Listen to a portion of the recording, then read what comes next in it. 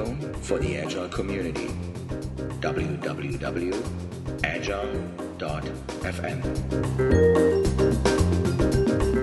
Thank you for tuning in to another episode of Agile FM. Today I have, I think the second time with me, Dave West, product owner at Scrum.org, and I have some exciting news because today there is a big announcement to be made between Scrum.org and McKinsey about a paper that was developed between those two organizations, and predominantly, obviously, Dave West on the Scrum.org side. The title of that paper is How to Select and Develop People, Individuals for Successful Agile Teams, a Practical Guide. But before we start talking about that, welcome to the podcast, Dave. Oh, thanks, Joe, and I appreciate you taking the time to speak with us today. Awesome. Yeah, this is exciting news because that is a paper that has been in the making for quite some time, and a lot of thorough work went into this. And but before we start talking about the paper, and there's a lot of metrics and data points you have and have written about in this paper, how many people have participated in that survey, and how long was the range and the radius of all that work? So let me just put some context for the listeners, Joe. So yeah, you're right. McKinsey and Scrum.org started working together probably, I don't know, over a year ago now. And we were really interested in a very simple question. And it's a question that McKinsey consultants get. They obviously are in these executive change programs in some of the largest organizations in the world. We all know McKinsey and their brand. It's certainly, they are the firm, aren't they, when it comes to organizational change? So you've got their clients have been asking, and Scrum.org, I potter around the world, in all sorts of interesting places, and this is asked by C-levels a lot in a lot of the organizations we're talking about. A simple question, right? Simple question. Is everybody in my organization going to be right for Agile? And that question started some interesting sort of research. Now, McKinsey, thorough is their sort of middle name. And so we managed to build a team where we had psychologists. I always get this wrong. I'm no sociologist, psychiatrist. So, but we had this, and I think sociologists or type person, PhD, Ivy League, right. Sort of person, Abby. She's on the author list. She came and helped us. We got a couple of partners from McKinsey, all super smart people, and we started working out, okay, so how do we answer this question? It seems really simple, right? Now, obviously, Scrum.org has a community of these professional Scrum trainers. You are one, Joe. I am one, yes. I know. I'm after much pain and swearing. Sorry, listeners. I don't mean to share that with you, but it was definitely, what do you mean? I can't. No, but so we have Joe, who's one as well. So we reached out to this community and we gave a very detailed, comprehensive sort of psychological test of your customers. So talking not about you, but talking about the traits that you see in your customers. And we did, and it was quite a comprehensive, hard, some of our PSTs who are also very thorough and, dare I say, a little bit on the spectrum sometimes, they were like, this is ridiculously complicated. This is what happened. And they sort of sent these really long long reviews. Anyway, so over 50 people answered this very detailed survey about their customers. So each of them were talking about between 2 and like 12 different customers, and we had mechanisms to do that. So, and then we did deep dives on some of those people, detailedly talking about their customers, etc. So, relatively small sample, but remember that our trainers are out talking to lots of organizations, and we captured that as part of the process. Because what's interesting about this research, and please, listeners, download it, read it, don't trust me and Joe. Obviously, take your own learnings from it. What's interesting about this research is, remember, we apparently, and this is with a lot of help, you can't ask questions. You can ask people, you can find out your personalities, your work values of an individual. But when you start asking questions about what are the best work values, and it becomes very tainted quite quickly. So that's the reason why we use this mechanism of our trainers who are out there talking to lots of organizations. Anyway, it's a really interesting study, and we got some kind of surprising data from it, which I hope talk about now. Of course, exactly. So one of the things I found fascinating in this paper, and that really shows a little bit of the agile mindset that is part of this, is it says how to select and develop, right? So it's not just selecting, it's developing as well. So that has the premise almost of people we're bringing and selecting are not necessarily complete, right? So so even if you have staff and you would say, and please correct me if I'm wrong, part of that study is there is a career path and there is something that is important. Why this is in the paper, that there is developing aspect in it. Why was that so important? When did this come in, and how does this all shape up? That this is not just a selection process, that's also a development process. Now, I have to thank McKinsey for this, and Jesper, who was one of the guys working on it with me. So I was initially very much like, oh, well, let's start at the beginning and just look at hiring and just look at the interviews and, particularly, if you creating these teams. And he pushed very hard. And there was a lot of research that we did that some of it's not in this because we just had too much data, which will hopefully come out in subsequent papers. But he found that majority of people that we talked to believed quite deeply that everybody has value, and that ultimately if you make behaviors transparent, personality behaviors, that sort of stuff, transparent. If you make the impact of those transparent, and if you reward, measure, incentivize, support in a different way, you can ultimately change the personalities. Not necessarily deeply of who people are, because we're not arrogant enough to believe that you can coach your way to coaching psychopaths normally end up not very good. You can't change lions. The beaver and the what was it? The otter and the scorpion. Across the river, and the scorpion stings the otter and they all drown. You can't change people, but ultimately you can change the way they behave in the context of the work that they're doing. So out of that, it was kind of interesting. That was a surprise to me. Most people believe that you can, and we now next thing we want to actually prove you can, and then we'll build out even more stuff around that. But just by making things transparent. So a great example is around agreeableness, ambiguity. Those sort of characteristics become really, really important. And let's talk about those, right? Let's step back here and look at these two. And why don't we start with the ambiguity first? Because somehow this podcast episode has to peak, right? And maybe we take the agreeableness towards the after that. But the ability to handle ambiguity, that's one of the things that really stood out in this report, and that's not necessarily new in the IT world. No. Right? No. And I think that, complex problems, it requires you to, learn as you go, incrementally, empirically understand the problem, et cetera, et cetera. So it's not a surprise. So we added that. So we initially started with the big 5 personality traits. So broadly, the report talks about 2 types of historic psychological testing, one of which is the big 5 personality traits. We added ambiguity to that because we thought it was an important addition that wasn't currently covered. And then work values, of which we added a couple of things in there as well. And we'll talk more about that in a second. When we look at personality, because that's probably the most obvious, and I started with that in the report. We started with that in the report because it was so interesting. When we found now we said, well, you've got to be able to handle ambiguity to work in an agile team, and everybody agreed with that. Everybody agreed with that. So it doesn't really come as a surprise. What is more of a surprise is the way in which we manage around that. Ultimately, we all accept that it's really important we deal with ambiguity, but we don't accept that other people can give us ambiguous answers, right? So we say, we know that it's very important for you to deal with ambiguity, crucial. But when's it going to be finished?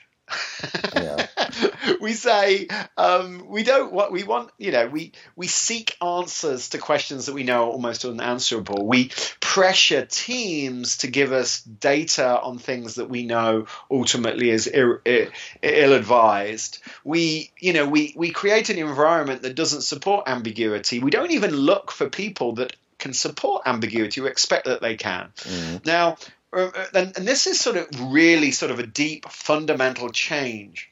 Now, Joe, that I talk a lot about the work of Khalida Perez, the economist, who talks about tech bubbles. I'm, very into her work. She's awesome. And even though I understand about 5% of it, I'm hoping it's going to make me smarter. And one thing that she talks about is we're leaving the age of mass production. She also talks about oil as well, but we're not talking about energy. So in the way that has a huge implication on change. But anyway, for mass production, to this age, digital age, or she calls it CIIT or something, computers, information technology, and knowledge workers, sort of that stuff. But it doesn't really matter. We're moving. So, and we all know that mass production is not about ambiguity. One of the biggest challenges, most organizations rely on their process and reduced amount of variance in the line. So they hire people that they believe will just get work done. They'll follow the process. They'll do the rules, particularly in more junior positions. And then they give them situations that have large amounts of variability and the unknown, therefore requiring ambiguity, right? The ability, you're like, oh, well, it could be this, it could be that. Let's go with something and see what we learn. Now, that puts people in a very difficult position. So what was interesting was that ultimately, that everybody believes it's really important, they get it, but they don't necessarily, their behavior does not follow that. And that's kind of an interesting. That is interesting, yes. Absolutely. The big surprise of the study and it's even called the secret sauce for an Agile team member is the high level of agreeableness. This is really a surprise to me too. Because usually it's, healthy debates, competitive ideas usually bring out very, very creative solutions, let's put it this way. But why does it seem that the high level of agreeableness, or maybe that's something I misunderstood? Yeah, so it's interesting. So I automatically think of agreeableness as a negative thing, really. I think about followers. I think about people that, yes men, as we say in England, yes people. That kind of behavior, that ultimately isn't the personality trait. And, we had very smart people working on this survey to make sure that we ask the right questions to get the right answers. And what the personality trait is all about is yes, it does have some of those characteristics, but ultimately what it's about is yes and, not yes but. It's about positive support for other people's ideas, creating an environment that ultimately is psychologically safe, building trust. Now, what's interesting is as we explored this a little bit, I actually did some research of my own. I actually read a few things, painful as it was, Joe, but I was doing my best, I read a few things. And one very interesting New York Times article, which then led me to a really good, not that New York Times isn't good, it's awesome, obviously, but it led me to a really interesting supporting article, was a thing called Project Aristotle by Google. So they did this detailed analysis on what built high-performance teams, expecting to find, everyone's got a PhD in mathematics and blah, blah, blah, because this is Google, they're very smart people, right? And they found it wasn't at all like that. The smartest teams did not necessarily give us the most performance. The most stupid teams did not necessarily give us the worst. What we found was a number of characteristics, but one characteristic is similar to this. It's psychological safety. Being kind, creating an environment supporting.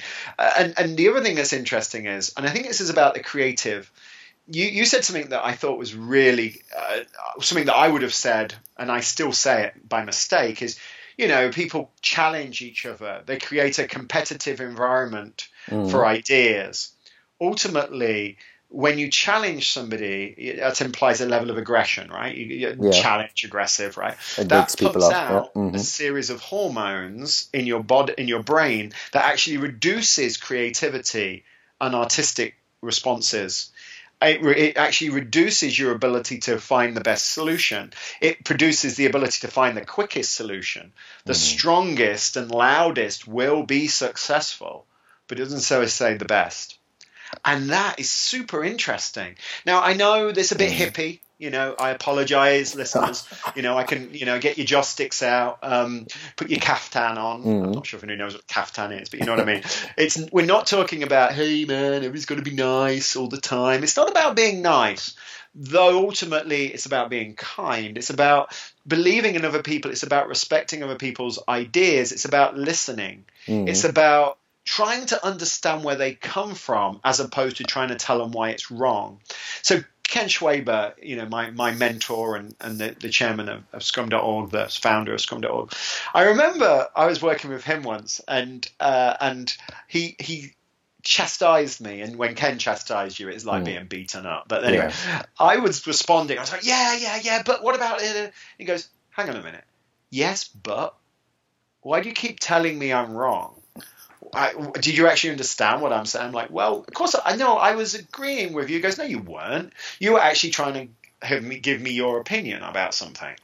You weren't listening to me. I was like, oh, you're probably right. Damn it. Yeah. So ultimately, yes, you're right. It requires very good listening skills as well, right? And picking up on those things. The agreeableness, is that also related to the advantage of, agile and more experiments to possibly let go on an idea and being agreeable and say, like, you know what, the worst thing that can happen is that we're detouring somewhere else? Yeah. Yeah. I think ultimately by building an environment where everybody feels like they can hear each other's opinions, where everybody knows that people are ultimately got their best interests at heart, if they're creating an environment that is competitive, but competitive for the team to succeed rather than the individual to succeed in spite of the team. I mean, how many times do you see, and Joe, maybe you're fortunate because, you're so successful, you can probably just pick your clients whenever you want. But ultimately, Dave, how many times do you see clients where they build these environments where you're in a team, but ultimately you reward individuals? You're in a team, but it's a bit like the difference between when I wanted to be on the stage, I remember a very good actor saying to me, a friend who actually became an actor, a jobbing actor, not a superstar, but Etienne Dutoy. He said to me, he goes, the difference between ballerinas and actors? Ballerinas, the understudies always want the prima donna to break her leg. Actors always want the main person to do really well and for the show to get bigger. And that's the difference. And I don't know if that's true of ballerinas. It was just Etienne being Etienne. I mean, what a fabulous name. Who else could he be? But but I thought it was really interesting. And I just think it's this sort of like this competitive culture that we have, particularly in the US. I know Europe's a little different and people are much, how can I say, sort of more supportive.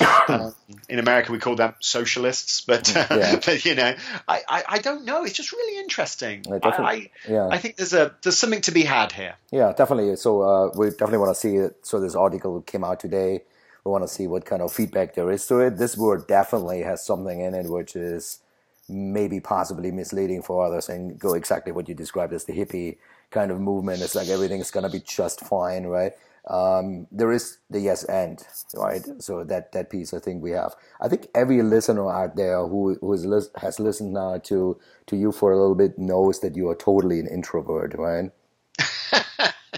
Yes, I'm totally an introvert. Right. So, but the funny thing is, in that study, there's also something about product owners. You are the product owner of Scrum.org. Yeah. And product owners have an easier time as an extrovert. So that must just play right in your head. I think, I mean, yes, the study did it didn't really surprise me, and and that's something we need to explore a little bit more, because we do know a number of product owners that are very successful as introverts.